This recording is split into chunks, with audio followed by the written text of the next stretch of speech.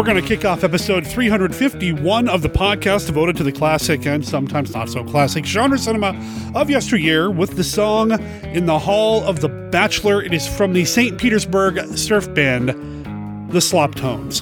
It's their EP, Planet of the Bachelors, came out on Christmas Day last year. Wow, time is flying. Anyway, check out the EP when you're done listening to this episode of Monster Kid Radio. My name is Derek M. Cook. I want to welcome you to the show.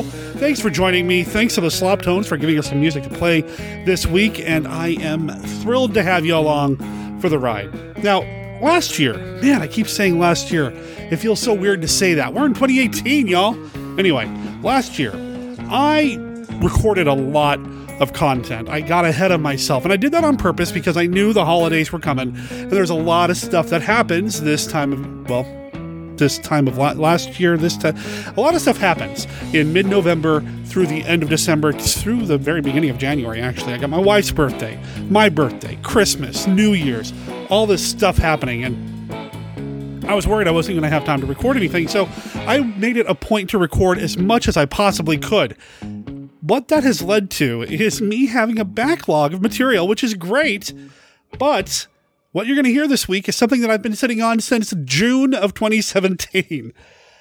Big thanks to Stephen D. Sullivan for being so patient with me while we've been sitting on this recording of him and I talking about the 1968 film Curse of the Crimson Altar, also known as The Crimson Cult, also known as Crimson Altar, also known as who knows what else. It's had a whole bunch of different titles. Anyway, it's a Boris Karloff film, and I really enjoy this movie. I fell in love with it pretty much from the first time I saw it several years ago here in Portland, and well, after Steve and I got done recording about the rallies for last year, you know, the award show that we do every year here honoring the best in sci-fi, horror, and fantasy cinema from the 30s, 40s, and 50s, well, we decided we had to record about Curse of the Crimson Altar. Didn't necessarily decide that we had to sit on the recording for 6+ months, but nevertheless, you're going to get that recording now. Now, ostensibly, the recording is about Curse of the Crimson Altar, but we kind of meander a little bit, kind of go all over the place, and I think by the time you're done listening to our conversation,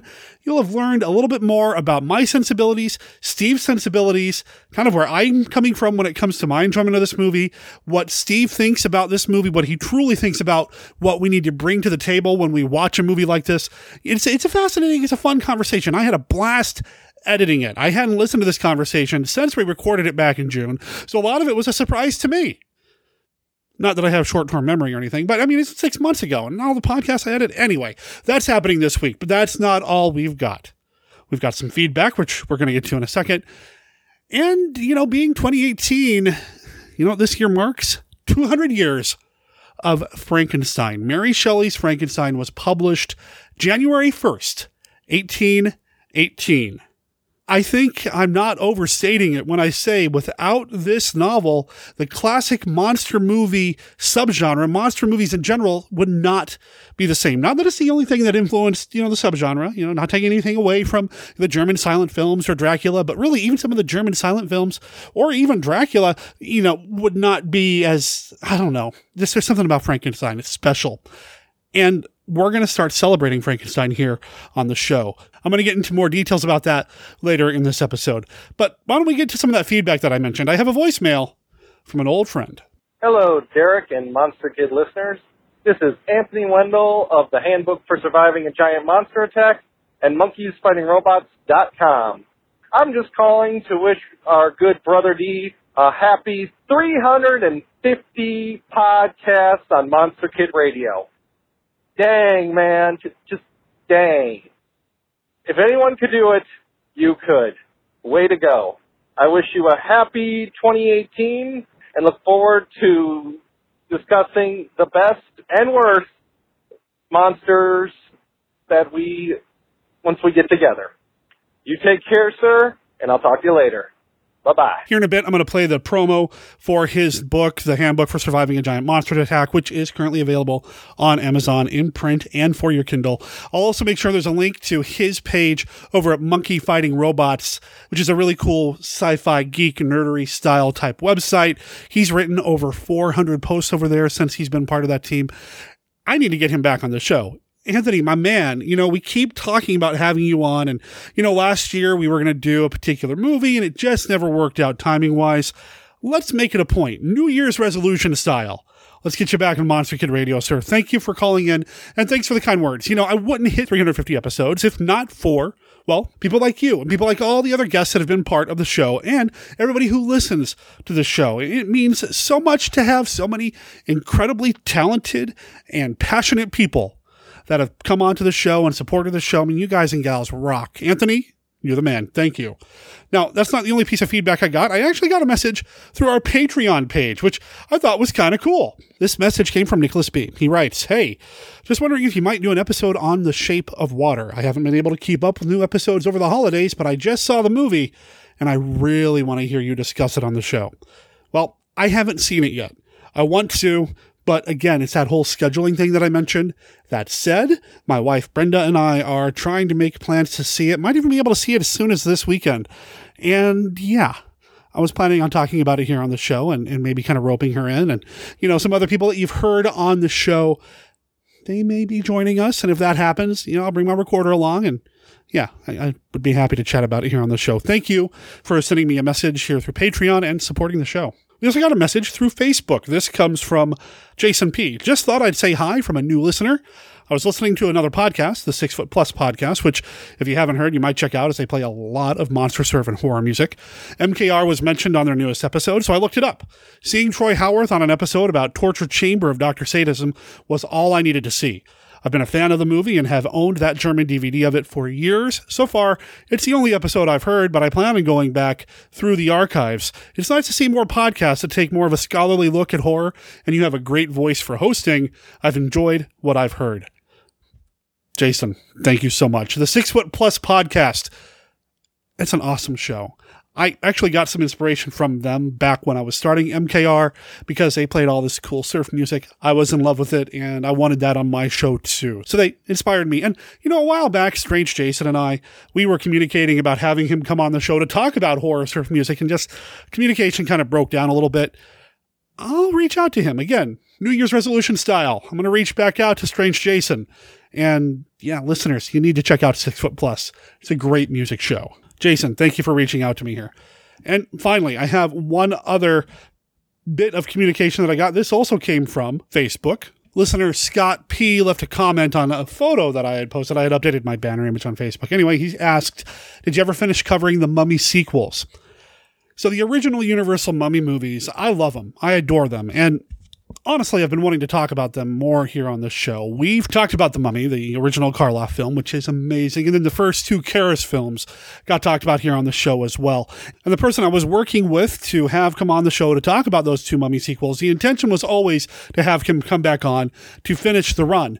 Well, he was doing a podcast at the time and it kind of fell away, and I hope he's okay. I haven't heard from him in a while, and, it's been quite some time. So when I told Scott what had happened, he responded with, you could have someone like Steve Sullivan sub for him to finish them out. I love those movies too. Well, I just got done talking with Steve earlier today about this, and yes, it's going to happen. Steve Sullivan is going to join me to talk about the final 2 films in the Universal Karras run. There's 4 movies, and I always mix them up. We've already done The Mummy's Hand and The Mummy's Tomb, so Steve is going to join me for The Mummy's Ghost and The Mummy's Curse. Both films came out in 1944. Chances are you're going to see these represented on the rallies later this year as well, and we'll talk a little bit about the rallies later on in this episode for those of you who don't know what I'm talking about. Anyway, thank you for reaching out to me, Scott, and kind of giving me the poke that I needed to get Steve involved with doing these. And honestly, Steve's actually asked me about doing these Mummy movies before, and I've always kind of put him off because I had this thing set up. But you know what? Let's do it. I need some more Karras in my life, and it sounds like some of you do too. Okay, that's a lot to get to. That's a lot of talking. Let's get on to some more talking with Steve. Like I said, I recorded this conversation back in June. So some of the stuff we talk about, like the movie we're talking about, we're going to go see that weekend after we get done recording. Yeah, that's come and gone, and I think it's on Blu-ray now. So it's been a little while. But these movies are sometimes timeless. And I'd like to think the conversation that I'm having with Steve is time. Okay, actually, you know what? That's probably taking it too far. Why don't I just shut up and we'll move on right after this.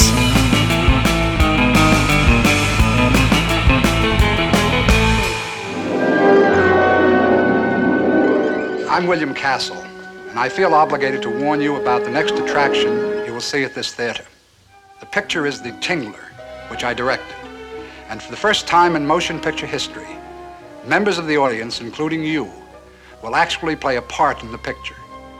You will feel some of the physical reactions, the shocking sensations experienced by the actors on the screen. I guarantee that The Tingler has more shocks per minute than my last film, The House on Haunted Hill. But don't be alarmed. You can protect yourself. When you see the picture, you will be told, and remember the instruction, how you can guard yourself from attack by The Tingler. And now may I show you a few scenes from The Tingler?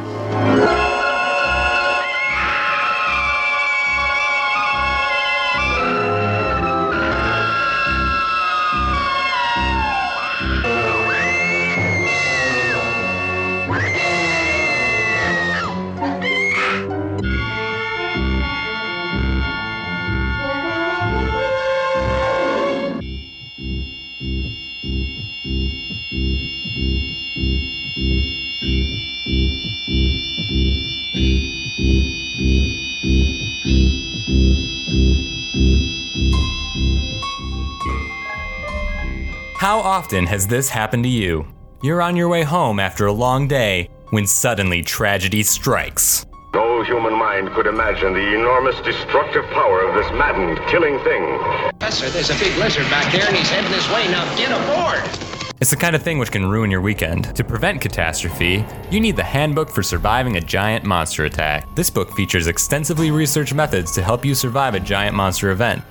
You'll discover which vehicle you should use for making your escape, which method of counterattack is best for specific types of monsters. Hydrogen weapons, capable of wiping cities, countries off the face of the earth, are completely ineffective against this creature from the skies. And what common mistakes people make while fighting back. So pick up your copy of the Handbook for Surviving a Giant Monster Attack by Anthony Wendell today on Amazon. You can thank us by surviving. Konga. Not since King Kong has the screen exploded with such mighty fury. Defying bullets, bombs, rockets, standing 100 feet tall, sending an entire civilization into panic. Konga, in color and spectramation. Hi, this is Sarah Karloff, and you're listening to Monster Kid Radio.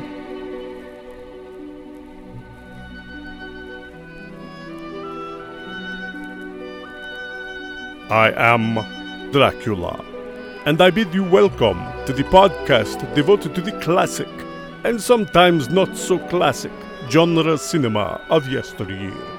And I offer you this warning. Sometimes Derek and his guests get excited, and they may spoil a movie or two. You know how excited Monster Kids can get sometimes. If Monster Kid Radio spoils a movie for you, do not come whining to me. I cannot stand whines. Listeners, when Steve and I were talking about a recording for the rallies and this movie came up just kind of in passing conversation, I got really excited because Steve seemed to express some, genuine affection for this film. And really, The Curse of the Crimson Altar doesn't get as much attention as I feel it does. So I jumped on the opportunity to talk to Steve about having him on the show to talk about it. Stephen D. Sullivan, welcome back to Monster Kid Radio, sir. Hey, it's great to be back. I feel like I almost never left. Yeah? Yeah. I mean, it's only been a couple of weeks, it feels like, real time. Although I guess now that I'm thinking about it, it's a completely different computer system. So maybe it was more than just a week or two. So. I love having you on the show, though. So, I'm not complaining at all. I've said this before. I'd be on every week if you want me. I enjoy the show that much. Well, this episode actually won't be going out until, for a little while, actually. I may sit on this one for a bit. So when listeners hear this, maybe it'll be a long stretch before we have Johnny. I don't know. Who knows? We'll see what happens. So all the topical things we're talking about will no longer apply. That's right. So what's going on for your June 3rd weekend? No, just going to see Wonder Woman. Yeah, pretty much, right? What are we talking about? Oh, right. Let's talk about a movie called Curse of the Crimson Altar. Yeah, well, that's one of its names, apparently. There are others. There are others. Okay. IMDb calls it just the Crimson Cult, but apparently Curse of the Crimson Altar is the original name, so I don't know. Yeah, that's how I first came to know it, was as Curse of the Crimson Altar. I think I've talked about this on the show in the past. I've introduced it as well at the Lovecraft Film Festival. I think in the early 2000s at the Lovecraft Film Festival, I first saw this film. It was my first time seeing it on the big screen. I mean, it was... Oh, lucky you. Oh, it was amazing to see it that way.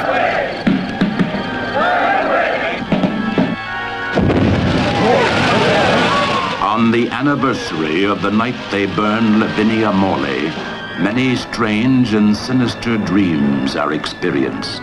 But are they dreams? Or are they the signs of the curse of the Crimson Altar? How are these wild parties and an antique dealer investigating witchcraft connected with this house of horrifying secrets? Get out. Go while you can. What mysteries live within these ancient walls? Who is Robert Manning looking for? Why is he in danger? When will he find the hidden truth? I am Lavinia, mother of the mysteries, keeper of the black secret. Lavinia's influence has spanned the centuries, maintained her innocence up to the very end. They didn't believe her and burned her at the stake.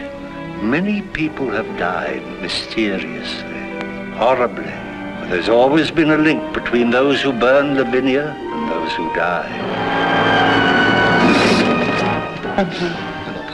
My brother stayed here, didn't he? My brother Peter. Tell me what happened to him! Curse of the Crimson Altar brings together the two masters of horror, Boris Karloff, Christopher Lee, Mark Eden in his most powerful performance.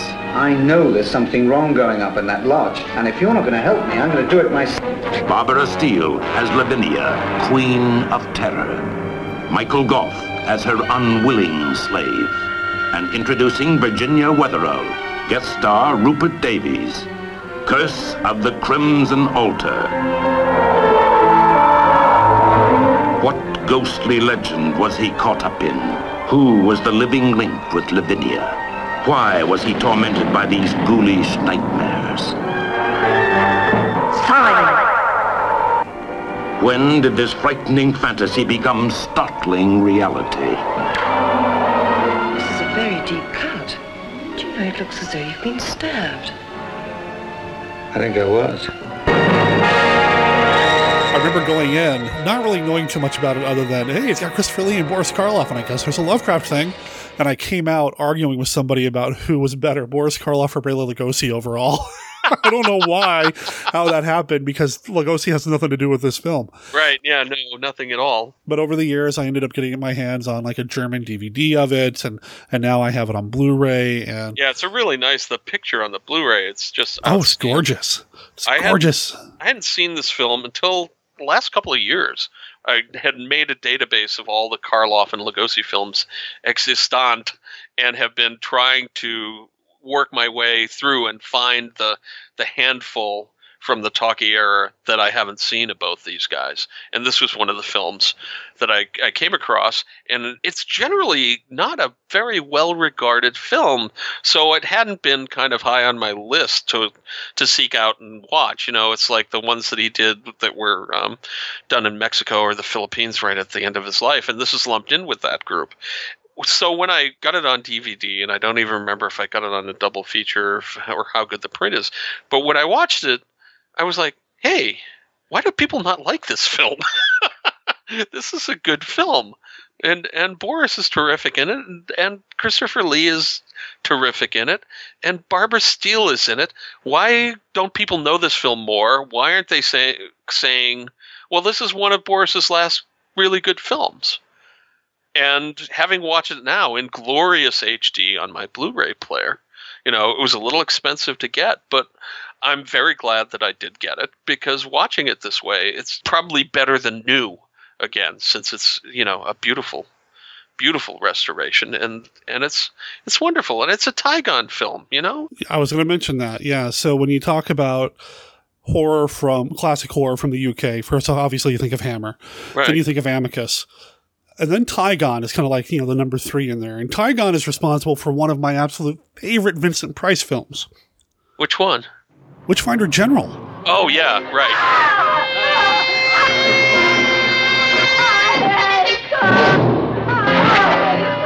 You will each be tied in a prescribed fashion and cast into the moat. Only from the pen of Edgar Allan Poe could come such an horrendous tale of terror.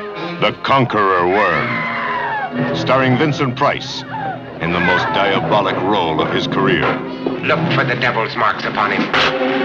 Get on with your task. The distorted genius of Poe creates poetic beauty from pain and uses idyllic love as a tool of torture. Men sometimes have strange motives for the things they do. I know. You've got an accusation to make. I'll get your confession for you. I'm husband to Sarah Lowe's.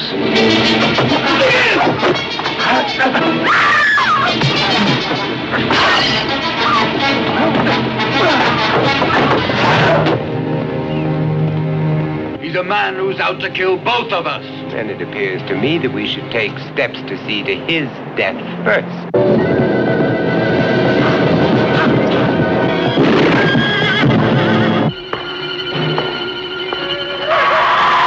Leave the children at home, and if you're squeamish, stay home with them. I shall kill you.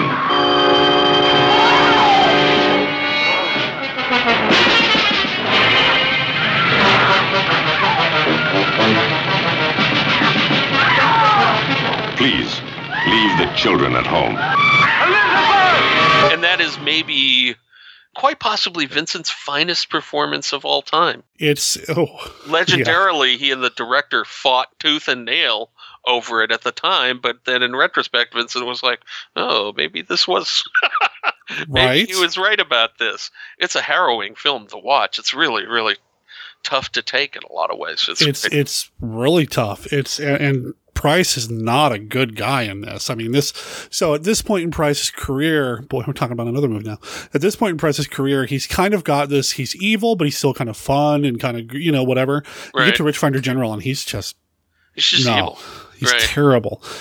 And anyway, that's Tygon. Right. Yeah. And they have a number of other pretty good horror films and stuff. And they're the kind of the third tier. And I always thought, no offense to Amicus, that they're kind of a step down from Hammer. And then Tygon's a step down from them. And Tygon, really, they didn't do that many pictures, I don't think. They only had like 12, 13, maybe 14 movies that they produced. Yeah. Yeah, it's somewhere between 12 and 20. And that's just not that many. But it's a pretty good list. They've got some pretty... Yeah, Witchfinder General, we got this one. There's a movie called Horror House from '69 starring Frankie Avalon that I actually really enjoy. I have that that's here. Not a bad film. Yeah, no, I really dig it. Did that. And Blood on Satan's Claw, which is that's just a great beautiful. Film. Yeah, beautiful to look that's a very creepy film that really creeped me out when I was younger and still does. That's a good one. And the what's the one with Peter Cushing with the monster that comes back to life in the rain? Is it the Blood Beast Terror? No, that's the one with the giant moth woman, and that's actually pretty good too. Though the end suffers a little from. Have you seen it? The end suffers from maybe not as big a budget as we really could have used, but that's kind of a cool one. It's the Creeping Flesh. That's what I'm thinking of. I mean, they're not major classics, but some of them are minor classics, and they're worth seeing. And this one, Curse of the Crimson Altar, by whatever name it happens to show up, is a good one. It is. And it was shown at the Lovecraft Film Festival, because it's supposedly based on the Lovecraft story Dreams in the Witch House. Right, yeah. Okay, I know I talk about Lovecraft a lot here on the show, and I know that you dig his work too. But oh, you're not kidding. Dreams in the Witch House. Okay, so Lovecraft is... of his time, obviously, and he's notorious for not having a lot of female characters in any of his stuff. I mean, there's like one or two, and typically when they do show up, they're villains. And This is one of those stories where there is a witch referenced, and she's, well, a witch, Lavinia, and we got Barbara Steele playing her in the film version. I mean, come on. That's inspired casting right there. Barbara Steele. Yeah, no, brilliant. And Dreams of the Witch House is one of my favorite Lovecraft stories and one of the creepiest Lovecraft stories. I mean, it is. Those of you who've been listening for a while maybe know that I grew up in New England, and at the time I was reading Lovecraft, the house I was living in was a pre-Revolutionary War house, and just a stone's throw from New Bedford and Providence, which are obviously Lovecraft's kind of stomping grounds and stuff. So reading Lovecraft in this old semi-haunted house late at night, it was just an amazing, bone-chilling experience. And Dreams of the Witch House, I always think about that house and reading that kind of in my bedroom under the eaves in that house. Yep. And, but it's hard to see a lot of Lovecraft in this, aside from obviously, kind of taking the idea of a man being transported into a kind of a dangerous dream world by a witch, although with Lovecraft it had much more science-y kind of quantum physics ideas in it. And more clothing. Right, yeah. Not that Barbara Steele does nudity or anything like that, but when you do get to the dreaming section, there are some... Well, did you listen to the commentary at all? I actually listened to the entire thing. Okay, so film historian David Delvell refers to one of the costumes one of the men is wearing as a leather Speedo. Right. Which is not something Lovecraft would have written at all. No, there's quite a bit of nudity in the dreamlike sequences. Well, it's not full nudity. It's kind of partial nudity. So there's a woman with kind of pasties on her breasts whipping people, and there's the guy in the leather jockstrap kind of character, and there's some, semi-naked women around and that kind of stuff. It's not really full nudity. There's a little more nudity in the regular part of the film. This is not a film filled with nudity, but it's 1968, and between about 1967 and the beginning of the 1980s, everyone took their clothes off in film. There wasn't really any need for it, but there was not really any reason not to either. Especially in the UK when it came to genre pictures. Right. Especially, because this film is referred to as like a psychedelic satanic film. I mean, there's that psychedelia, that hippie free love vibe is all the way through this thing. Right. And you do get that. It is what it is. And I grew up during I came of age during the 70s, and people taking their clothes off was just not a big deal. It's funny now that we have the internet where you can find every variety of nudity and whatever that you want instantly, that people seem much more hung up about this kind of stuff. But at this time, 1968, 1970, 72, 74, 76, no one cared. It's like, yeah, okay, of course there's going to be nudity in it, and it's probably not even going to get an R rating for it. Yeah. Yeah, true. I'd be surprised if this was rated more than, it came out maybe before they had GP. So I don't know. I'm not sure if what this was rated. I suppose IMDb might tell us. But it's not, certainly wouldn't be a hard R not at all. In the US by any means. So anyway, we kind of got distracted by the nudity for a moment. Even the gore, there's not really a lot of gore. No. I mean, there's some blood, but it's not... Right. Not much. It seems kind of restrained, actually, when you compare this to films being made by Tycon's contemporaries. Yeah. There's not a lot of blood in this. I mean, there's some, and it's kind of violent, and some terrible things happen, but it's not over the top, dripping blood here and there. It's not made as an exploitation film. No, it's not. I mean, if nothing else, they're trying to exploit Boris Karloff's name in the film. And I wonder if maybe this is part of the reason why this movie gets a cooler reception, is that this was the last film that Karloff filmed that was released during his lifetime. This is the last film that he filmed in the UK. He was incredibly sick during the production. The crew expected him to die halfway through. He just was not in the best of health. Right, yeah, and then they stuck him out in the middle of the cold to shoot a lot of these night scenes, and you can see the breath coming out of his mouth, and he's in a wheelchair, and he looks pretty frail. But having said all that, Karloff kills it here. Oh, he certainly does. I mean, when you're watching the film, if you listen to the commentary with Delvell and he's interviewing Barbara Steele during the time, almost every time Karloff comes on, Steele will stop talking, and she's just like, look at that man's face. Right. And there's this reverence to what, not just because he's Karloff, but because he's Karloff the King. He is acting. He is such a professional. And yeah, and people I can't help but watch him in this he's film. on the screen. He steals the scene from everyone, and he's not even trying. He's just that good. He is just that good. My favorite part about this film with his performance, I mean, he does some pretty cool things. I mean, I love the whole, I like collecting instruments of torture. I love that. But my favorite bit of his performance is every time that Robert Manning just downs the brandy that he's offered. And it's just this vintage brandy that Karloff and Lee are sipping reverently. And Manning, played by Mark Eden, is just like, oh, that's nice, and just downs it. And it happens like 3 times. Every time he does it, Karloff gives him a look like, you uneducated fool. Don't you understand? Just this little mild look of contempt. It's kind of, and that's it. And every single time, it's awesome. Oh, man, he's just great. When I talked to Sarah Karloff about her father briefly a few years ago, I mentioned this film, and she didn't have a lot of positive things to say again because he was sick. And, they really did kind of run him ragged, and I wonder if maybe some of that has kind of bled into people's perception to this film, that they didn't treat Karloff well. So but I think he does an amazing job. No, he's terrific in it, and actually, all of the major horror stars are really good in it, and you can debate whether Mark Eden and Virginia Weatherall, whether they're, really good in it, but they're serviceable in it. There's certainly nothing to complain about 2 fairly good-looking young people in a movie, playing 2 fairly good-looking young people in a movie, and it felt absurd to me because I watched all the extras and I listened to the entire commentary. It seemed absurd to me that the commentator that was interviewing Barbara Steele, who's apparently someone you're more familiar with than I, that he spent a lot of time kind of harping on, oh, here they are, they're paying attention to these people when what we really want to see is Christopher Lee and Boris Karloff. It's like, dude, get over it.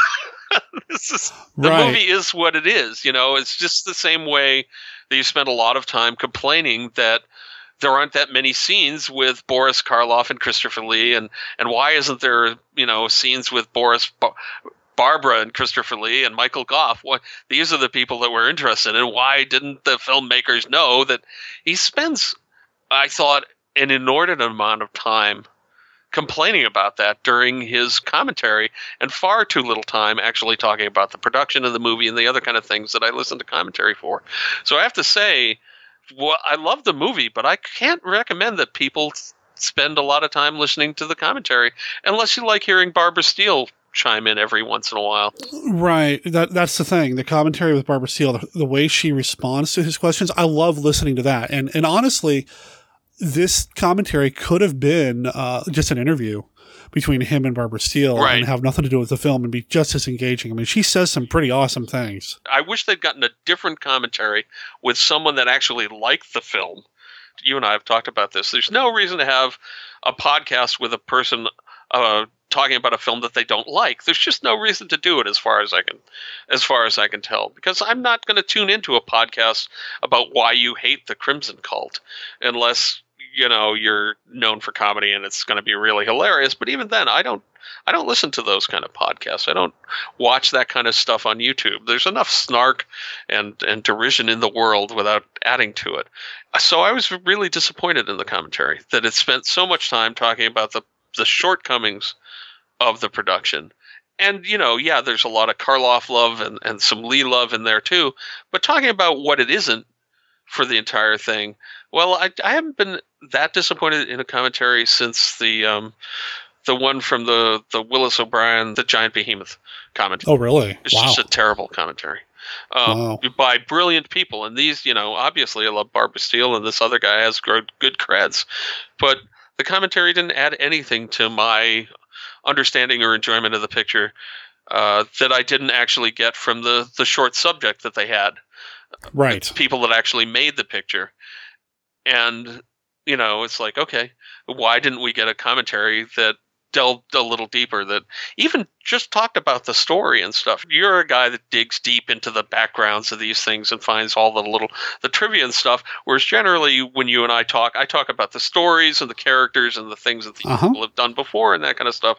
And those are both valid ways to to do things, but sitting in an audience and doing a commentary where you're talking about, well, I wish we'd had more Christopher Lee here, or I wish we'd had more Boris Karloff, or isn't it terrible that that's pointless as far as I'm concerned. I think Barbara Steele was maybe even aware of that during the commentary, because at one point David Duvall starts talking about Mark Eden being kind of wasted in the film, and just, I don't know if he flat out says he's not very good, but he doesn't have a lot of overly positive things to say. And Steele actually says he does just fine. He's great. He just doesn't have the right things to do. And kind of blames it on the script and the screenwriting. And maybe that's the issue here, because I don't have a problem with Mark Eden as the lead. And I don't even have a problem with the script, because there's certainly enough going on in this film.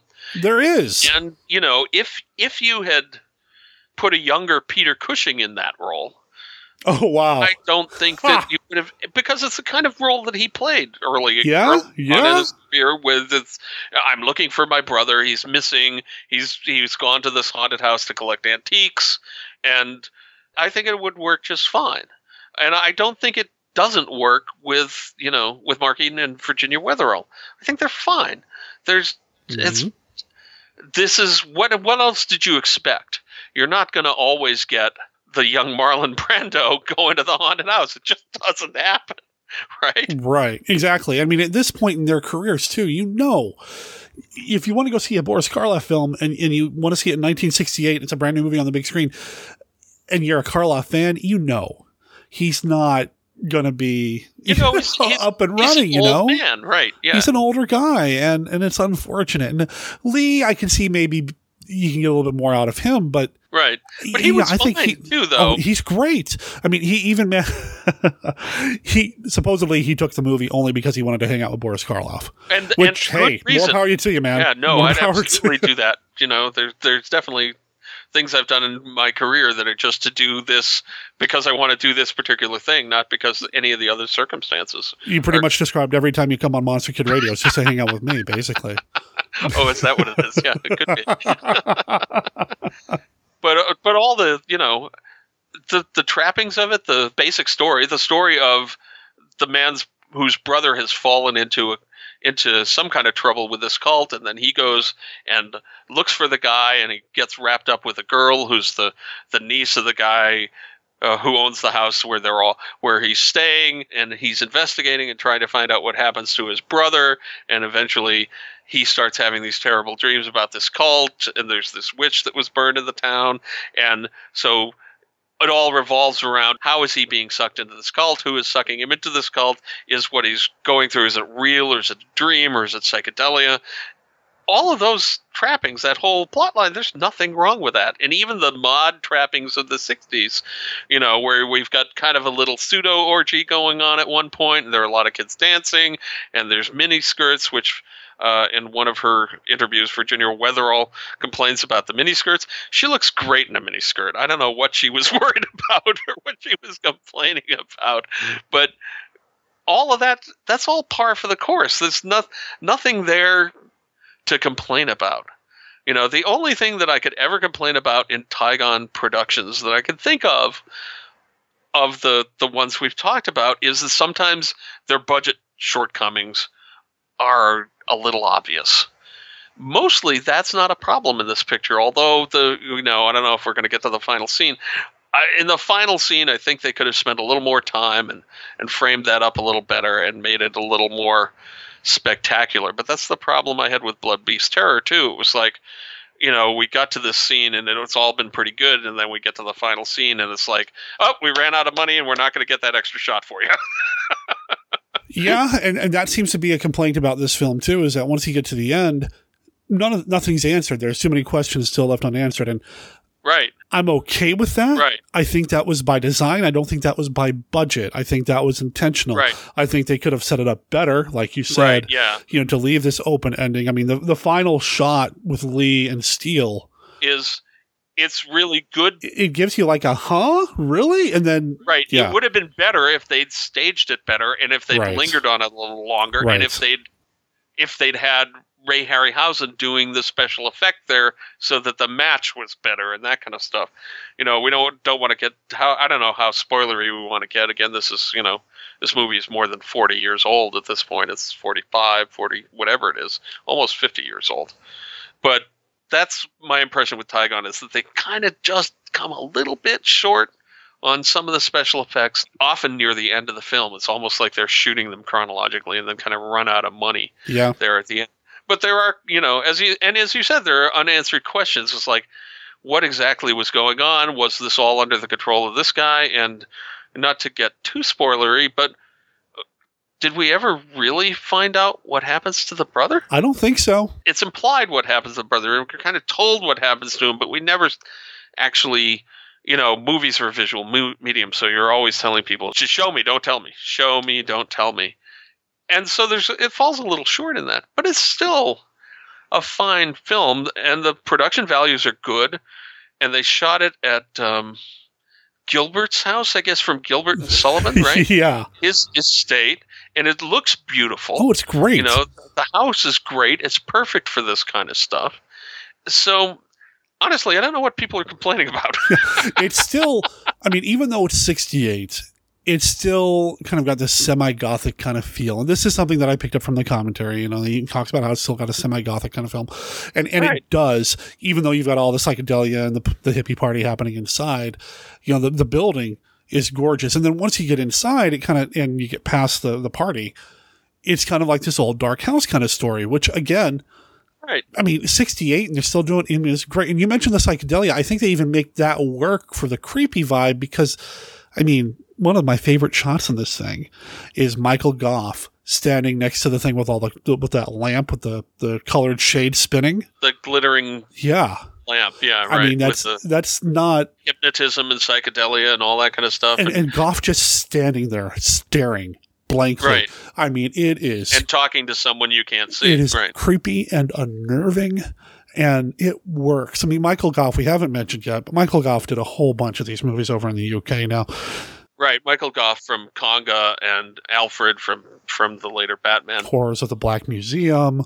Right. Just a horror of Dracula. He is somebody who I think I don't talk enough about when it comes to his horror cred because he did so much. Yeah, he did quite a few, and often he goes very large in his roles. But that's what the roles call for. So you're not, you can't blame him for being over the top in Conga or something like that. No, not at all. It works just fine in Conga. Don't worry about it. Don't fret that he's being large. That's what they asked him to do, and he's doing fine at it. He did, and I like him in this quite a bit. He's a little on the creepy, crazy side, but still pretty good. Yeah, pretty good. He could, if we are going to complain about that kind of stuff, he could be in the movie more, and in some sense, the stars could, he and Boris Karloff and Barbara Steele and Christopher Lee, they could all be in the movie more. But given the kind of budgets that Tygon worked with, which again is, they're the third-rate Hammer, we're lucky that they had these people at all and that they got really good performances from all of them. Yes. And they did. Boris, Christopher Lee, Barbara Steele, Michael Gough, they all bring it. And even pretty much everyone is doing a good job in this film. Even down to who's the guy that they had as the special guest star who was the vicar, who was also, I think, vicar in a couple of Dracula films. Do you remember that guy? Rupert Davies. Rupert Davies. He came in for a day, and he's great. He does good work. And even the younger people, even Mark Eden and Virginia Wetherell, they're fine. Yep. Is Mark Eden the best looking young guy in the world? No. Is he Frankie Avalon handsome? Probably not. But I've seen their Frankie Avalon film, and I kind of like Mark Eden better in the me too. The me young, too. heroic ingenue. Nothing against Frankie, because he did a lot of fun work. But he's an antique stealer, and he comes across as an antique stealer. Right. That he plays the role just fine, and it just blows my mind that so many people either aren't aware of this film or they downplay the film. I think there's a lot to really dig. I remember reading about this over the course of years, from when I first discovered Famous Monsters, and probably somewhere right around this time or a little earlier, right up through the present. That just and then Boris did these 5 really terrible films at the end of his life. Well, no, Boris did 4 really marginal Mexican films, and then this one, which is a good film, which stands up well next to the other Tygon pictures, and may actually, I'd have to look at their list. It may even be my favorite Tygon picture. I mean, discounting Au Pair Girls for, just gratuitous nudity. So. Wow. Wow, what? Wow, no, Au Pair Girls? Yeah. Wow. So I got to ask, which Blu-ray did you watch? Was it the Kino release or the release from the UK? I'm not sure. Okay, well, they both have the same commentary track, but what was the music like?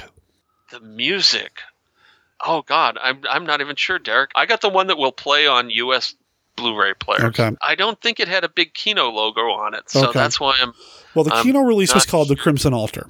And the... Oh, no, this is you mean the Crimson Cult? Or that's what I meant. That's what I meant, yeah. No, the Crimson Cult is the Kino release. Ah, well, that's why I didn't get the Kino release. Okay, no, and there's a big difference here, and I've mentioned it in passing here on the show before. When it was released here in the States, it had a new soundtrack. Oh. The music is completely different. Now, if you go and you listen to and I've mentioned this too, and I just find this endlessly amusing, Peter Knight's responsible for the score work in Curse of the Crimson Altar, but a lot of the score is actually library music.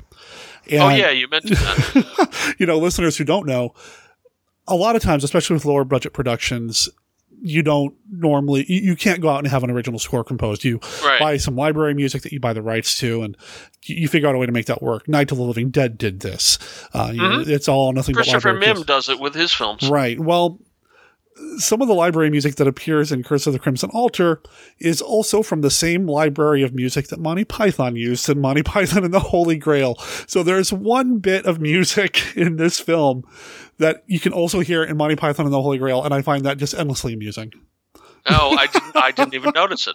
It's just subtle. But when it got released here in the States, a completely new soundtrack was given to the film, and I'm trying to remember the guy's name. And this is the Kino version, is that right? Yeah, this is on the Kino release. Which is called The Crimson Cult? Yeah, and the composer on that, Kendall Schmidt is the composer on that, and there is a small featurette about Kendall Schmidt and what he did and how he was brought in to do music for different things and things along those lines. And if you watch the film with his score, I think of all the different kind of genre films that I enjoy watching, this movie is the one that can serve as the best example as how music can impact a film. Really? Because if you watch the American release with the Kendall Schmidt score, this movie suddenly feels like it might have come out in the 80s. Oh. And it feels like a full moon picture. Oh, well, thank God I don't have that version then. Yeah. I mean, nothing else is different. Other than the title card. Music of 1980s motion pictures and genre motion pictures and horror motion pictures is a good reason never to watch movies from the 1980s in the genre, as far as I'm concerned. Most of the music, John Carpenter aside, most of the music from 80s horror films is just wretched. I'm gonna dive into my previous life as a genre fan, because for a while there I was all about the modern stuff, and while I don't really care so much about it anymore, at one point I was obsessed with a movie from 1986 called Neon Maniacs that I first saw on USA Up All Night, or one of those. It was before Rhonda Shear took over, so it was actually a serious presentation, and I just became obsessed with it. I mean, there's a young girl who wants to be a filmmaker when she grows up, fighting monsters. I mean, come on. Oh, that sounds cool. I've never heard of it. Well, it's a very low budget slasher film in the end, right? And I've watched it recently on Blu-ray, and it doesn't hold up. But the music is by Kendall Schmidt, and I got obsessed with this film. At the end of the movie, soundtrack available on blah blah blah records, and it's become this thing for me. Even though I'm not a big fan of the film, the film doesn't do much for me anymore. I still got so obsessed with it, I would still kill for that soundtrack, just so I can say, you know what, that one thing that I wanted growing up, I now have it. Now, has it ever been really released? I don't know. This movie, from what I understand, didn't do very well, so plans of releasing a soundtrack probably didn't go through. But man, I mean, I've had this obsession with Kendall Schmidt for years. So it was cool to watch this Kendall's film with guy, his music. Right? Or is it not a lady Kendall? There are some. No, it's son a is guy. Kendall, but I have seen women named Kendall too occasionally.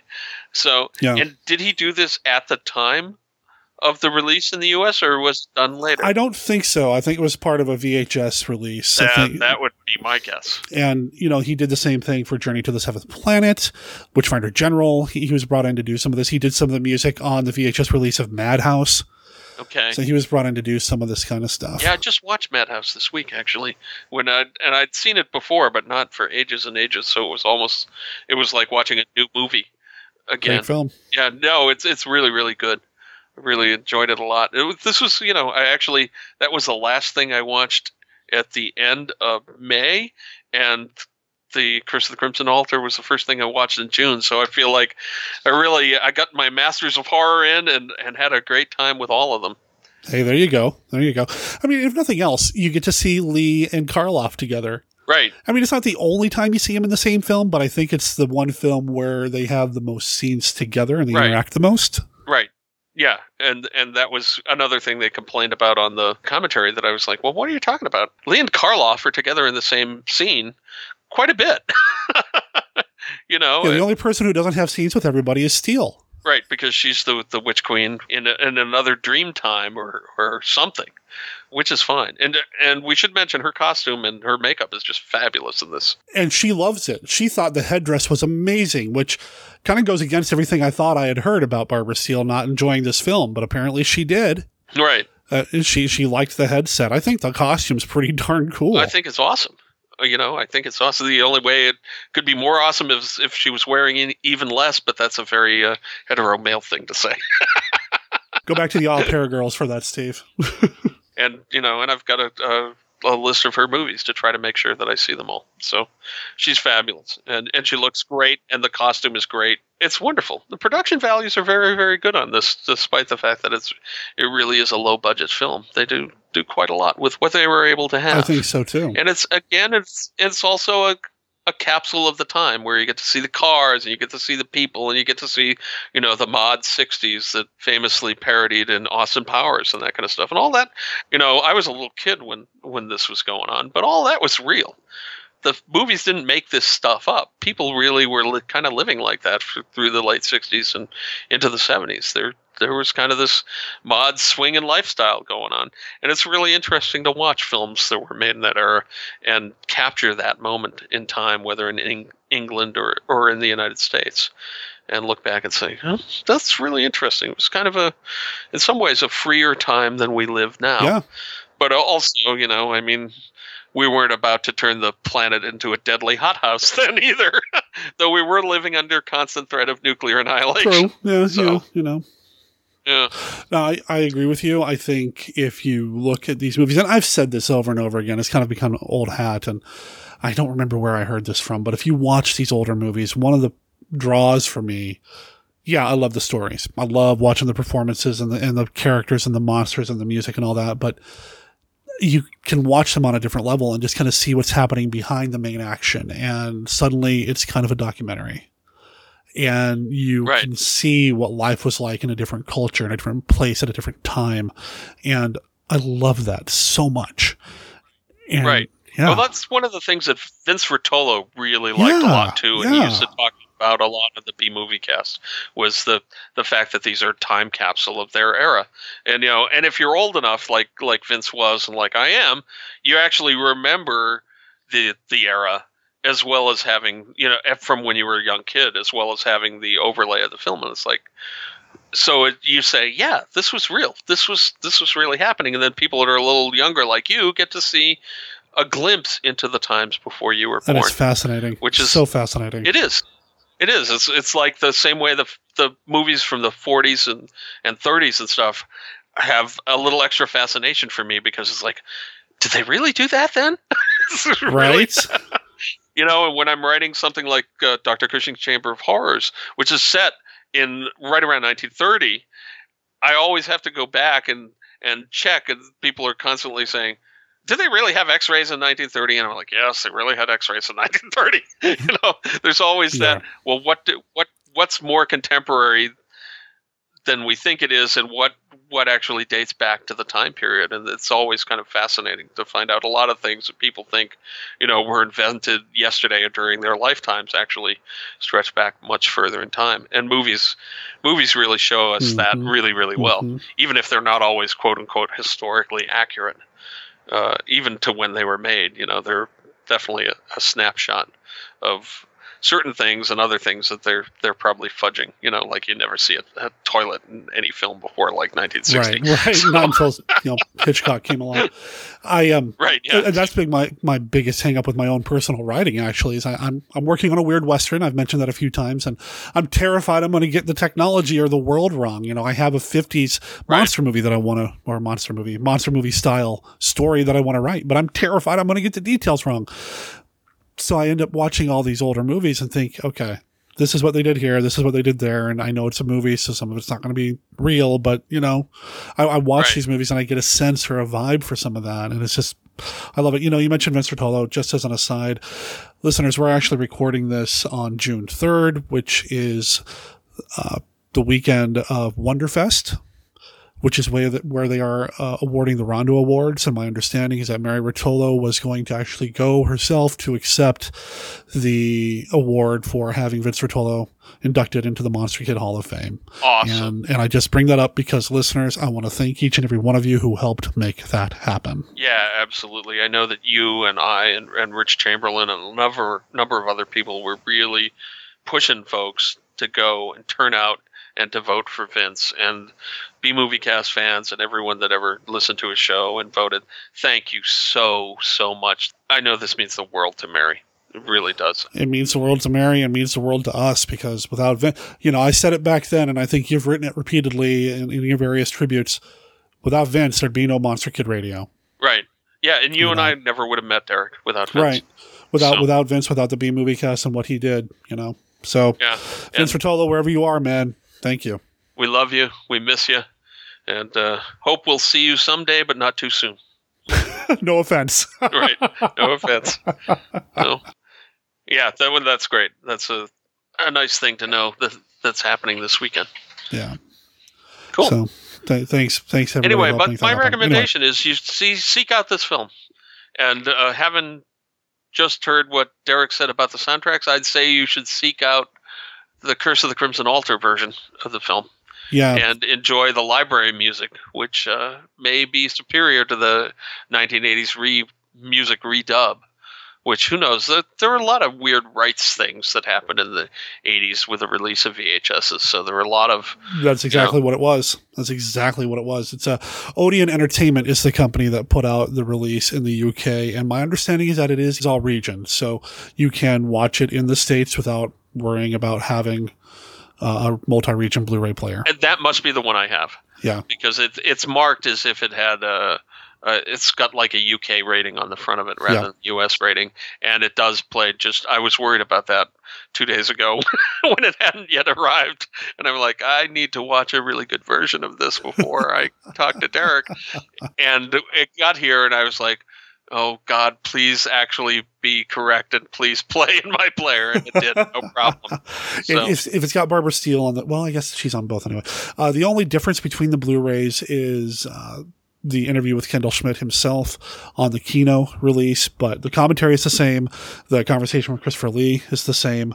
And actually, I take this back. The little making of is actually only on the Odeon release. So, and that's actually worth having.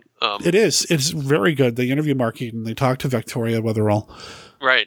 Yeah, and they talk to some other people involved in the film, and it's a good piece. And the Christopher Lee piece is actually not centered on the film, but it's a UK television retrospective of his career, right. And he's terrific in it. It's a lot of fun. I liked both of those extras way more than I liked the commentary.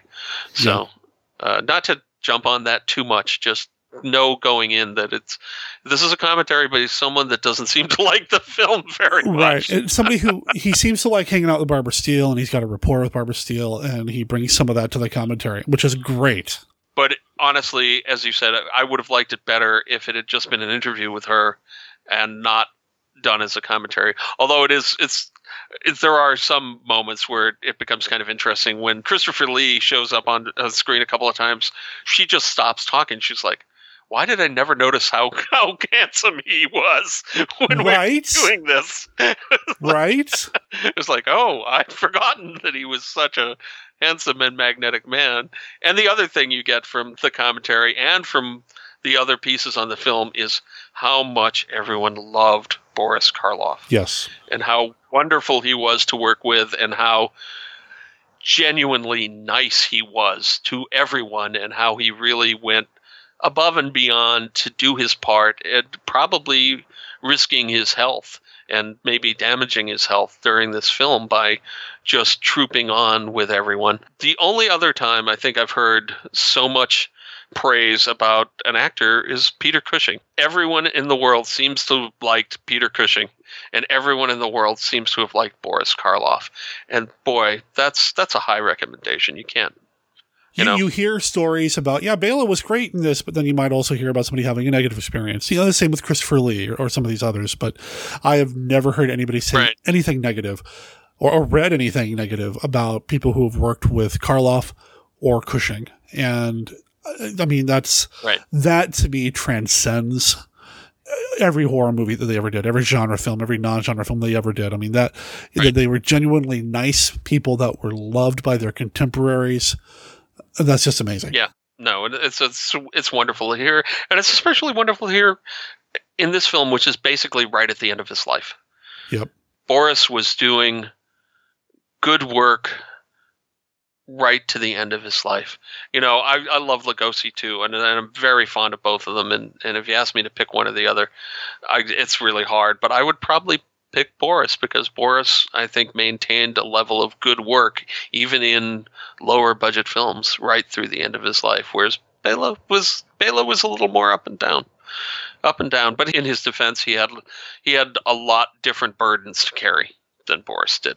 Yeah, Lugosi had the demons. Yeah. Some of his own making, but some not. So yeah. And certainly the studios treated him crappier. Unfortunately. I mean, he worked like the devil to get into Dracula and took a cut rate to do it, and then they never treated him with respect after that.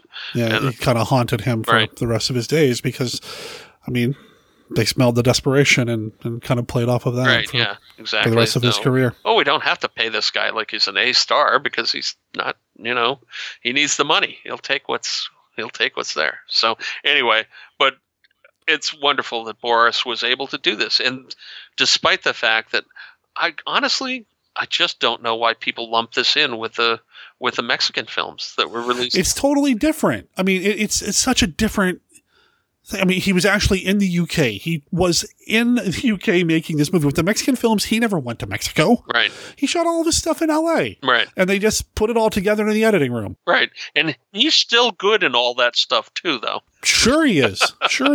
But I think there's this romance about, this Targets was his last great film. And while Targets is great, and it's a moving, and it's a wonderful picture, and I know it meant a lot to him, and it means a lot to his daughter, and it means a lot to his fans, I think there's this romance that's it. That's the cap. Right. And the rest of it's just like whatever. It's like, I don't think that's fair to him or to the people who worked with him on these other movies. Right, yeah. And it's a shame that the fact that Target is such a good movie has seemingly just swept this film into the dumpster along with films that he literally was doing day work in a completely different country in. So this is not like that. This is a good and worthy film. And like I said, I hadn't seen it until just a year or two ago. And when I finally watched it, I was like, why was I avoiding seeing this? Why were people cutting this down? This is a good film. This is a solid film. Is it the best written film ever? No. Is it the best produced film ever? No. Is it a low-budget film? It definitely is a low-budget film. But it's a good low-budget film. And it's well-produced. For heaven's sakes, it's a Christopher Lee, Boris Karloff film. What more do you want? Oh, wait. Barbara Steele. Really, what more do you want?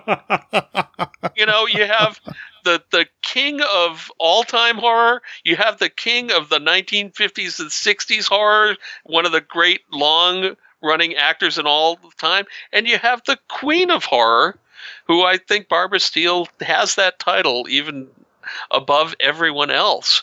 You have those three people in a film together. What more literally do you want? Oh, you could throw in Vincent Price, I guess. But seriously, what more do you want than three of the top icons in horror in a film together, in a good film? So listeners, check it out. Don't let your biases or what you've heard about this movie influence you. If you have an opportunity to see it, especially the UK cut, I highly recommend this movie. Right. Barbara Steele is amazing in this film. Lee and Karloff, their scenes together are fantastic. Yeah. But then Lee and Mark Eden, those scenes together are great. And Boris Karloff outside, even though he's probably catching pneumonia, with Mark Eden. Right. He's great. I mean, even just Mark Eden and Virginia Rutherford and Michael Goff. I mean, there's so much to really enjoy about this movie. Right, yeah. And then Virginia Weatherall is a beautiful young woman. She's just gorgeous. So even if they body doubled apparently her nude scene from the back, but still, it's like, it was funny hearing her talk about not wanting to do the nude scene from the back or a nude scene on the altar later, and where she didn't. But then she's actually nude in other scenes. It's like, wait, I don't get it. It's like, she talks about it, and it's like, it wasn't in the script, and I wasn't going to do it. But then she said, but on the other hand, looking back at it now, I don't know what the big deal was. Right. But she's a beautiful woman. He's a handsome, strapping young British man.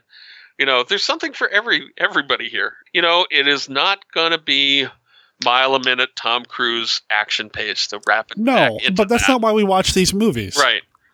Right. It's got a nice kind of, I wouldn't say it's leisurely either, but it doesn't have a lot of just kind of aimless wandering around. It's like there's physical movement from location to location to location. There's talks with the police and all this kind of stuff. You know, it's not just meandering, filling time. It all seems like it's going somewhere, even if it might not be going maybe as fast as one might expect from a modern film. But I think actually fast motion and horror films are almost incompatible. Yeah, it's hard to do. Because one of the ways you build suspense is through not slow necessarily, but through kind of building motion. The creep factor builds and builds and builds. And if you're doing fast cuts, that just doesn't work as well, in my opinion. Yep. In my opinion. We didn't mention the director. Vernon Sewell was the director on this. And he's got a filmography that includes some other genre films, Terror Ship, The Ghosts of Berkeley Square, and Ghost Ship, starring Hazel Court. Right. And he was the director on that as well. So, I mean, he's got some genre in him, but he's also, he's and a the working Blood director. Beast Terror. Oh, that's right. Yeah, he did do that one, didn't he? Yep. Yeah, so he's got other genre work, and this is one of his last pieces too, apparently, as a director. It is. If I'm reading this correctly, this was like his second to last feature film. Oh, right, yeah. Because he did the Burke and Hare one, which I think I've seen, but I wouldn't swear. From the 70s. Right. This is not the one with Yeah, not the one with Simon Pegg. It's a different one, but I think I've seen it too. But I wouldn't swear. I haven't looked it up. But anyway, he's a worthy director. Right. Nothing wrong with this guy. You know, nothing wrong with any of this. It's all good work done on a limited budget by professionals. Yep. And it shows what you can do with good people on a limited budget. Listener to the show and relatively recent guest, depending on when this goes out, you'll have either just heard her on the show or you're going to hear her on the show. Dominique Lamsey's posted in the Facebook page, or excuse me, the Facebook group. You know, what is it about these movies that draws us to these low budget monster movies? Why do we love them so much, especially if we aren't quote unquote traditional monster kids? And one of the things that she says is that, you know, these movies defied their budgets and expectations, even logic sometimes, and made the movies anyway. Right. And that's why they're so lovable. And I think you see that in this. I mean, there are some issues with the budget, but man, they pulled it off anyway. Right, they just head down and just made their movie. It didn't matter. And that's one of the reasons we like the work of Christopher R. Mihm and Joshua Kennedy too, is that these are people working on movies that they love, despite the fact that they don't have a lot of money to do it. And that means when someone like Christopher, someone like Josh, when they actually do a really good movie with very little money, it's it's more extraordinary than the fact that, the latest Marvel movie turned out pretty well. The fact that Christopher Mihm could make the giant spider, which I think is at least equal to, the Bird-Eye Gordon pictures with just a fraction of the budget, even in real dollars. It's amazing, and it makes it that much more fun and that much more worth watching. The fact that the giant spider is a better movie than Earth versus the Spider, in my opinion. That's one of the things we love, that you don't need money to do this and to do it well. And hopefully, there are more people out there like Christopher and like Joshua going to continue to make good movies on a very low budget, because really all you need is good actors and a good script. And even if the script is not the best, maybe in this particular film, it's not a bad script either. It's a script that fulfills the needs of the film. And one of the things on the commentary was that it was mentioned that the scriptwriter, whose name is eluding me right now, apparently wrote some work for Doctor Who, and in the commentary that's kind of said somewhat derisively that maybe that explains the shortcomings of the script. And I'm thinking, no, man, you've got that completely wrong.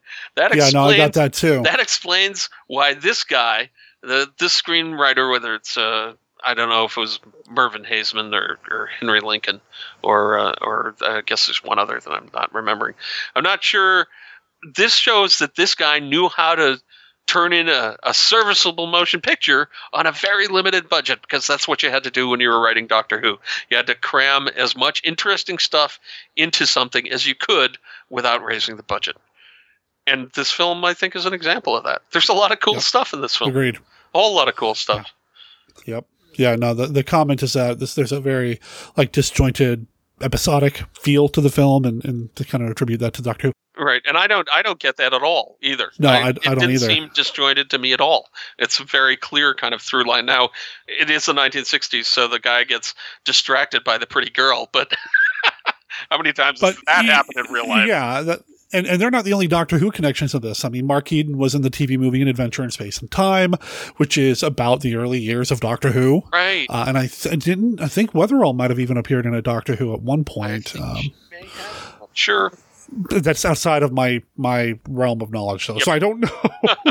It's not outside my realm of knowledge, but I didn't look it up, so I'm not going to. There are other people out there that know all the Doctor Who stuff off the top of their head, and I've seen almost all of the serials. I only remember it because I think I mentioned it when I introduced it at the Lovecraft Film Festival a couple years ago. Just trying to come up with something to talk about with the movie, because I know that this film, again, it's got that rep. And even when the movie was over, people were coming up to me saying, "Man, you really like this movie, huh?" Like, they were surprised. It's like, yes. Did you just watch it? Because you should like it too. Right. Because there's not really, aside from maybe needing a slightly longer ending. Yep. There's nothing to dislike about this film at all. Agreed. As near as I can tell. And that's why when I first watched it, I was shocked.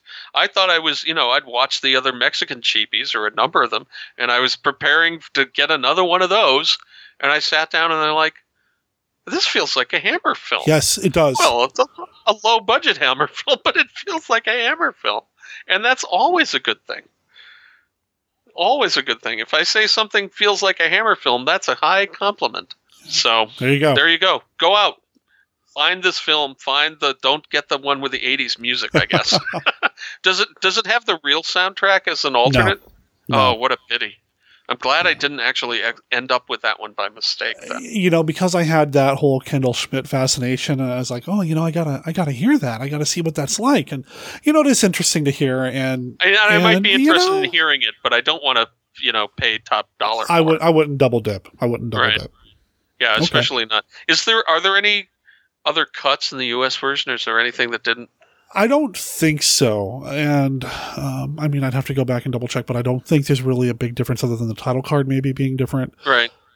And I have an old German DVD of it, and I don't know if there's a different cut of it on there. Yeah, it almost seems like there might have been a cut with more nudity for the continent somewhere. Potentially. But there's just a little bit of nudity, though. Like I said, it's not It's casual 1960s nudity. It's not heavy exploitation film stuff. So go see it. Seek it out. Curse of the Crimson Altar. Boris Karloff's last really good film. A good Christopher Lee film. And Barbara Steele painted kind of turquoise green in an amazing costume. Yep. What's not to love?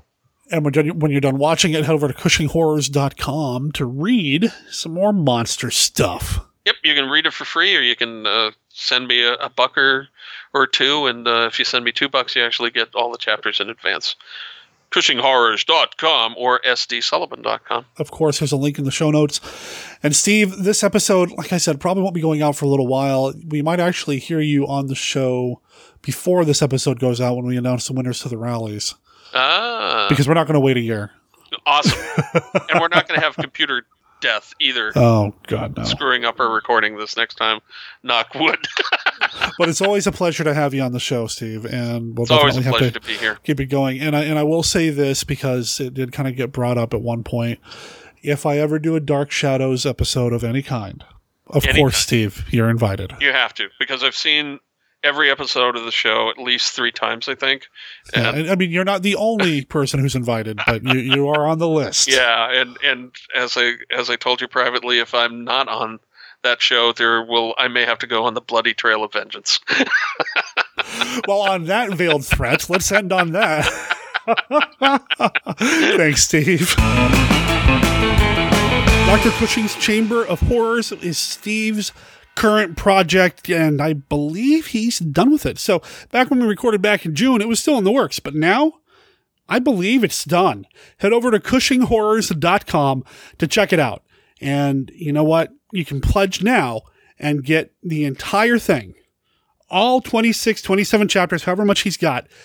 It's all available to you right there. So go check it out and let him know that you heard about him here on Monster Kid Radio. Of course, Steve can also be found at SDSullivan.com. I'm going to make sure there's a link to the Cushing Horrors in the show notes, and SDSullivan.com is in the permalink section of our website at monsterkidradio.net.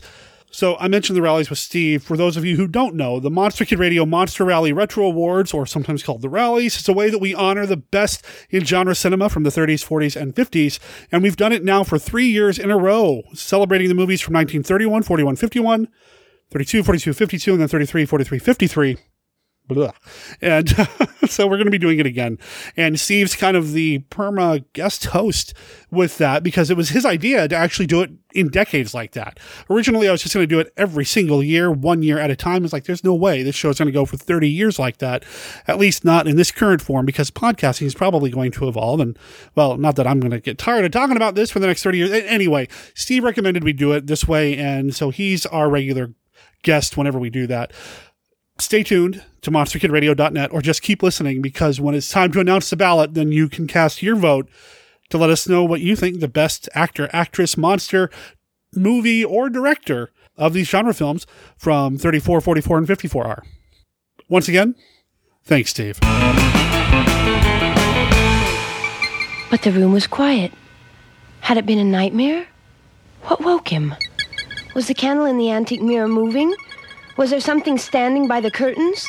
Was he mad? The Crimson Cult. So terrifying they won't let us tell you about it here.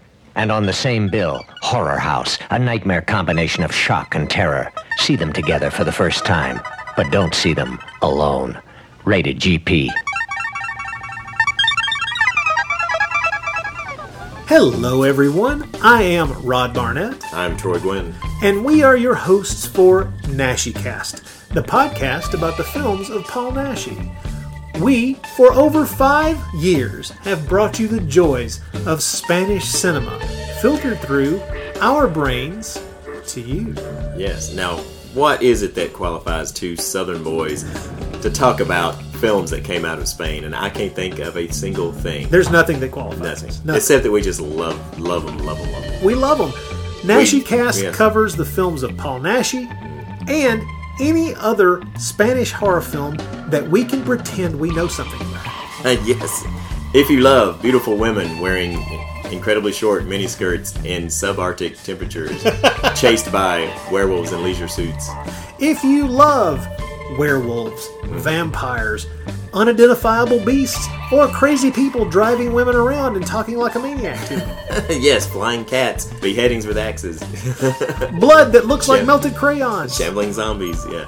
Some of the films that we've covered in the past are Mark of the Werewolf, Howl of the Devil, Vengeance of the Zombies, Horror Rises from the Tomb, Tombs of the Blind Dead, Vampire's Night Orgy.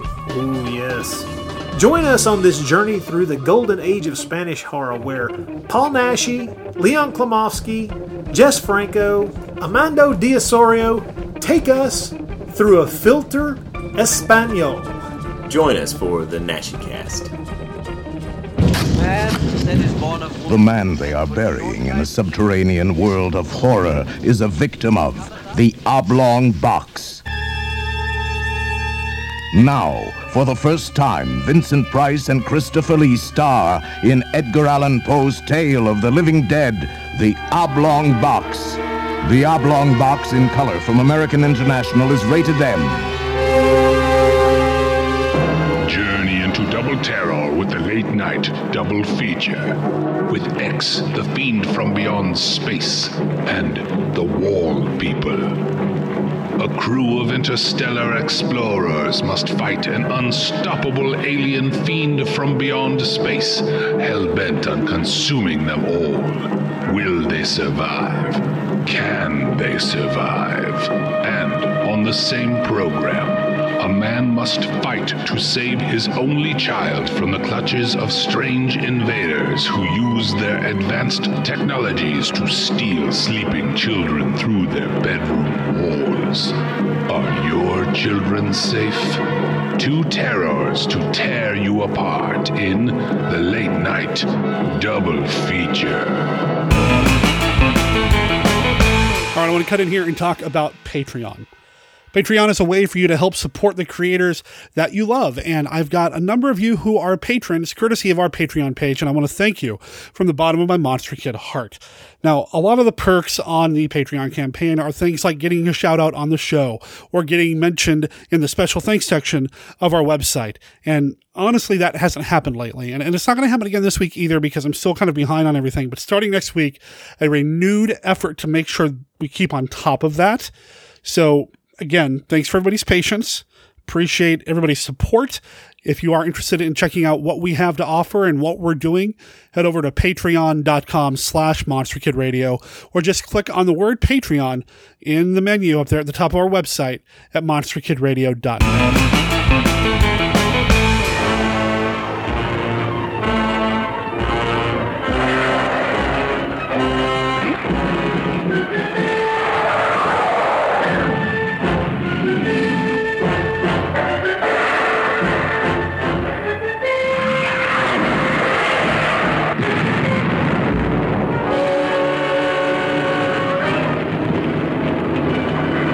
Gentlemen, we are witnessing a biological chain reaction, a geometrical progression of deadly menace.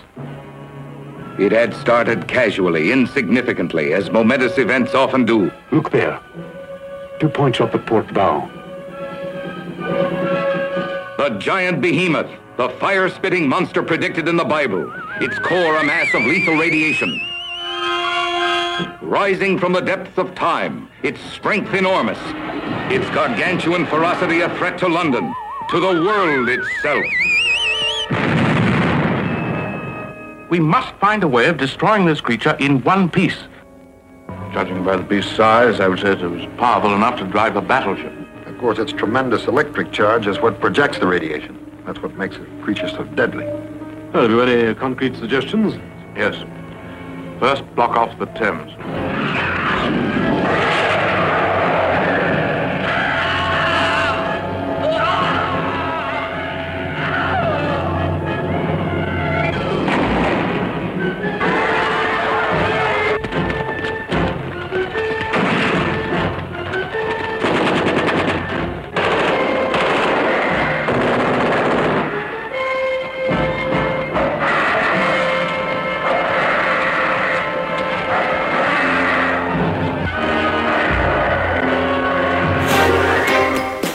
Christopher, what insanity are you up to today? Oh, hey, Lydia. I'm downloading some movies. What? People are always telling me that's illegal. Not these. They're all public domain. Oh, look, Rescue from Gilligan's Island. Well, let me see what you're doing. Oh, you're at archive.org. Well, they have thousands of films, TV shows, commercials, radio shows, and books available. Yeah, but there are so many. I wish there was a podcast or something that would discuss these things. Give us an idea of what's worth the time. Christopher, there is. We do one. Oh, that's right. We host Orphan Entertainment. Once a month, we pick something and review and discuss it. That sure is nice of us. Sure. Why don't you click over to Orphan Entertainment and remind yourself a little more about the show? Oh, will do. Let's see, that's at orphanentertainment.com. And yeah, it looks like we're available on iTunes and Stitcher Radio. Oh, hey, can we review the Gilligan's Island movie someday? Mm-hmm. We'll see, Christopher. We'll see. Do your eyes dare witness total terror? Frankenstein meets the Space Monster.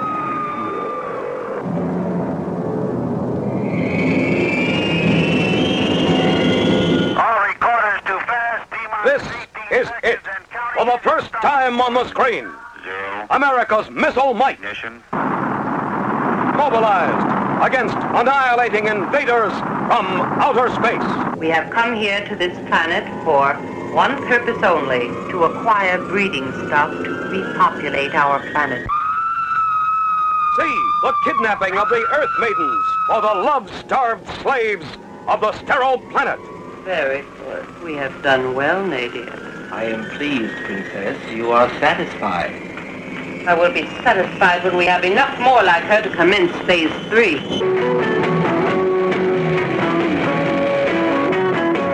See the terrifying invasion of the Beach Party.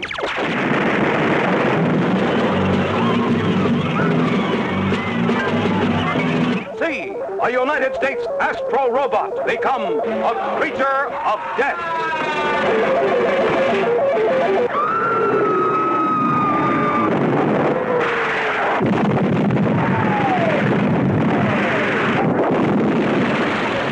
For the first time, see Earth horror versus space terror.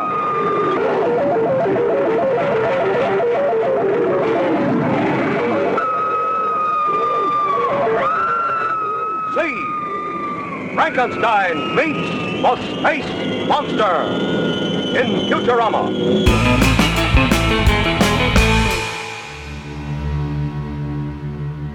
On January 1st, 1818, a novel called Frankenstein, or The Modern Prometheus, was published. There was no author listed. It was published anonymously at first. Later, the world would find out that the book was written by Mary Shelley, and the book was published when she was just 20 years old. When I was 20, I don't think I was anywhere near writing a novel or doing anything like that at all. I think I was still trying to figure out my own stuff. That was a couple of years after high school for me. Yeah, I was going to a community college. I thought I was going to make movies when I grew up, and I was kind of spinning my wheels in a video production class at the local community college. Writing a novel that would impact the world in such a way and continues to impact the world in such a way, furthest thing from my mind. But this happened.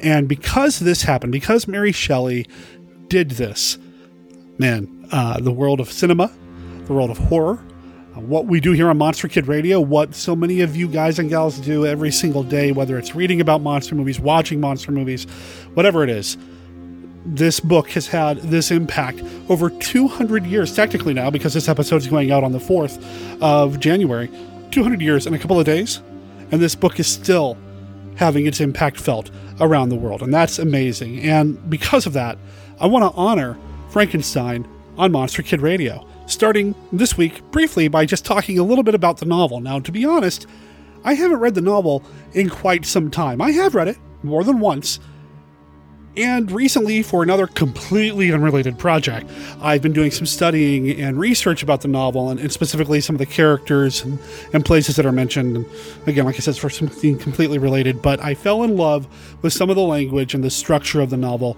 all over again. And I think at some point this year, I am going to reread the novel, make it a point to do so, as well as a few other things related to Frankenstein, and come back next week for more about that. Now, the novel itself, it's not like Dracula. Whereas Dracula is an epistolary type novel, I probably mispronounced it, but the term basically means the novel, the story itself is made up of letters, entries in a diary, ship's logs, newspaper articles, things like that. It's fascinating. Frankenstein itself is not quite the same. Now, it does start with some letters, and one of the things that I found kind of cool when I first read this novel back in junior high school is that the first letter that opens up this whole thing, before the chapters start, before we meet the bulk of the characters, the first letter in the novel was written on December 11th, which happens to be my birthday. I just thought that was kind of neat. So I was immediately drawn in. There's a handful of letters written by Captain Walton. In the letter, he talks about having encountered Frankenstein himself, and then we get into the meat of the novel. And, you know, I, for a long time, had a hard time really enjoying novels written in the first-person perspective. It's just a thing with me, a quirk. Despite the fact that I love a lot of Lovecraft, and he almost exclusively wrote first-person, it kind of bugged me. That said, Mary Shelley's Frankenstein is in first-person, with the exception of the letters. And it doesn't bother me. I like having the character of Frankenstein tell me his story through the novel. And I'm not going to break down the novel. This is not a book report. This is not a beat-by-beat breakdown of the original novel. I just wanted to say that I think it's something that, if you haven't read, I highly recommend it. It is in the public domain. You can find it online in various places. Project Gutenberg has it. You can read it there. There are also many audio versions of this. Some you can buy and some you can download for free through places like archive.org, the Internet Archives. You can find it there. In fact, the LibriVox recording of Frankenstein is a full cast production, which is kind of neat. Now, I don't know as much about Mary Shelley as I would like. I probably know a little bit more about Bram Stoker, but I do know that this 20-year-old changed the face of classic horror, modern horror, long before cinema was even a thing. I know that a friend of mine, Brian Moore, who has sculpted busts of Bram Stoker, Edgar Allan Poe, H.P. Lovecraft, and so on, is currently working on a bust of Mary Shelley right now. And, you know, I wish him the best. I can't wait to see how it turns out, especially since there are very few images of Mary Shelley out there. I think there's a couple of paintings, and that's it. Whereas people like Stoker and Edgar Allan Poe and Lovecraft, there are photos that he can pull from. So he's kind of taking it to the next level with this current bust project. And actually, I would like to maybe even have him on the show to talk a little bit about it at some point. Next month, February, Women in Horror Month, I can't think of any woman who has impacted classic horror in such a strong, literate way, the way Mary Shelley has. So, do yourself a favor. Go read the original Frankenstein novel, or at least listen to it as an audiobook. I think you'll enjoy it. And if you haven't read it, it's very different than anything Universal has ever done, or Hammer, or Roger Corman, or AIP, or any of them. It's very, very different. But it's very, very good. Next week, we're going to talk a little bit more about Frankenstein itself, how that story made its way to the screen. It didn't go directly there. Made a stop on the stage. And we're going to talk a little bit about that in episode 352 in our look at Frankenstein.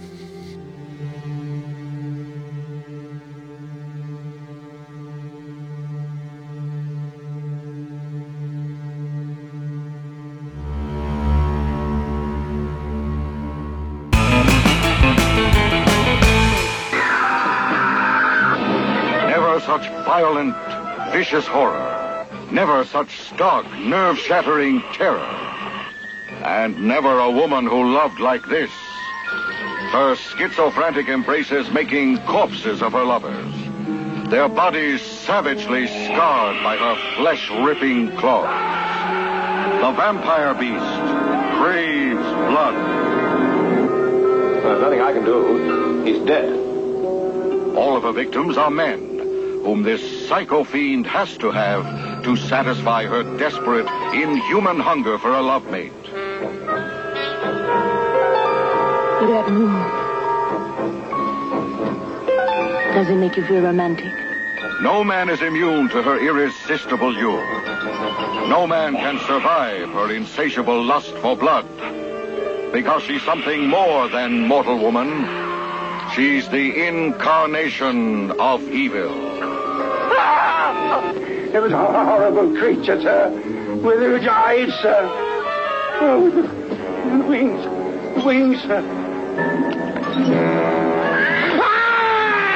The vampire beast craves blood.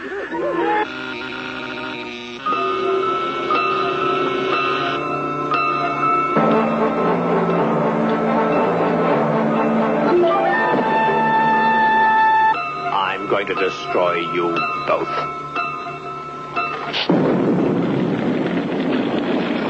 But there's no escape from the diabolical power that turns this beautiful woman into a giant death's head killer. Terrifying creature of murder and horror. The Vampire Beast craves blood. Starring Peter Cushing, Robert Fleming. Thunderbird International Pictures presents The Death Curse of Tartu, a legend black with evil and red with the blood of innocent youth. Photographed in the forbidding depths of the Florida Everglades, this is the incredible story of an archaeological excursion planned as an educational adventure and ending as a blood-spattered nightmare of incarnate hallucinations. Cold and slimy creatures without mercy hunt and kill, controlled by the soul of a rotting corpse. They danced over the grave of Tartu, who was restless in his coffin, and made passionate love on his burial mound until... Julie, what is it? They faced the terrible reality of the death curse of Tartu. Was it really a killer shark in the swamp waters? Or was it Tartu, who had sworn vengeance on all who disturbed his grave? If we sit here and wait, it's only a matter of time until Tartu will destroy us all.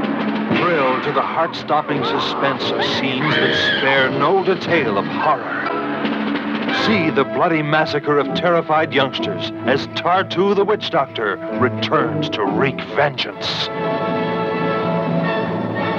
See The Death Curse of Tartu, coming soon to this theater.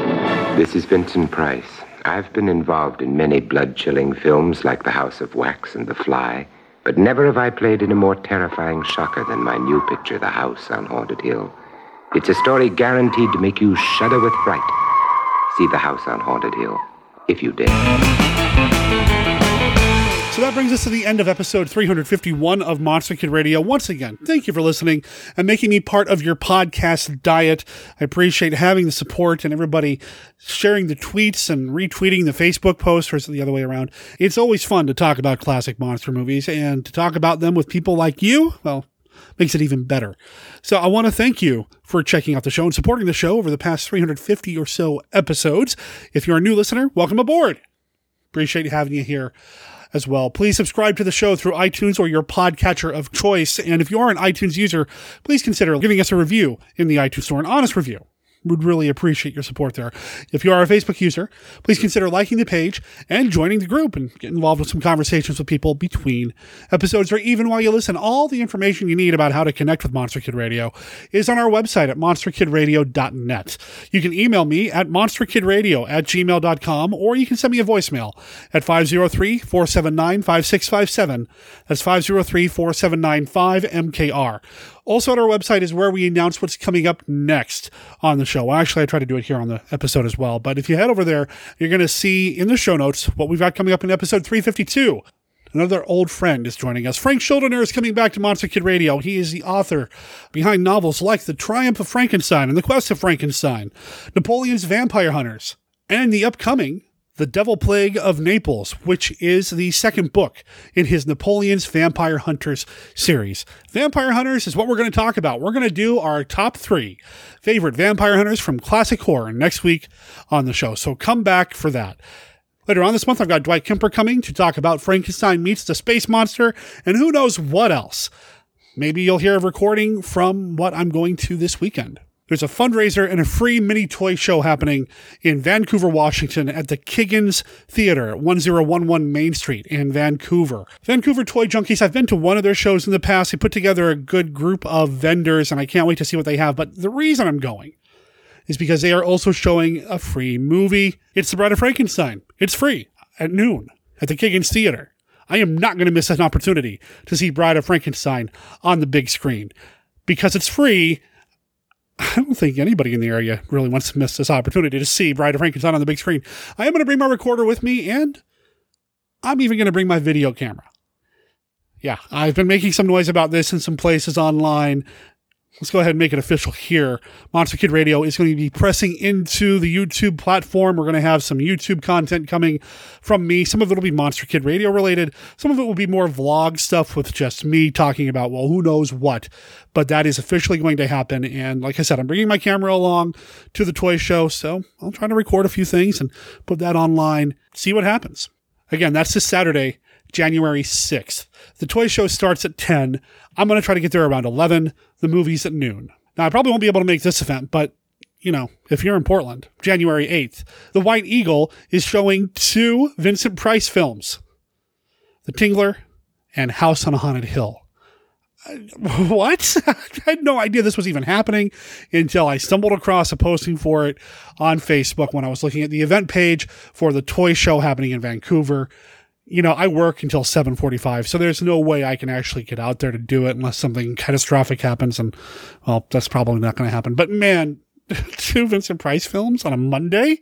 That'd make your Monday, so go check that out if you're in the area as well. And again, let them know that you heard about it here on Monster Kid Radio.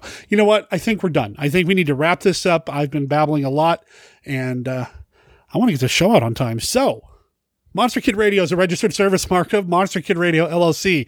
All original content of Monster Kid Radio by Monster Kid Radio, LLC is licensed under a Creative Commons Attribution, Non-Commercial, No Derivatives 3.0 unported license. Of course, that doesn't apply to the song in the Hall of the Bachelor. That belongs to a surf band based out of St. Petersburg in the Russian Federation. That is the band The Sloptones, and it's from their EP, Planet of the Bachelors, which you can get for $6. Head over to sloptones.bandcamp.com and pick up this EP as well as the rest of their albums. They're affordable and they're great. Let them know that you heard about them here on Monster Kid Radio. My name is Derek M. Cook. Talk to everybody next week. Ciao.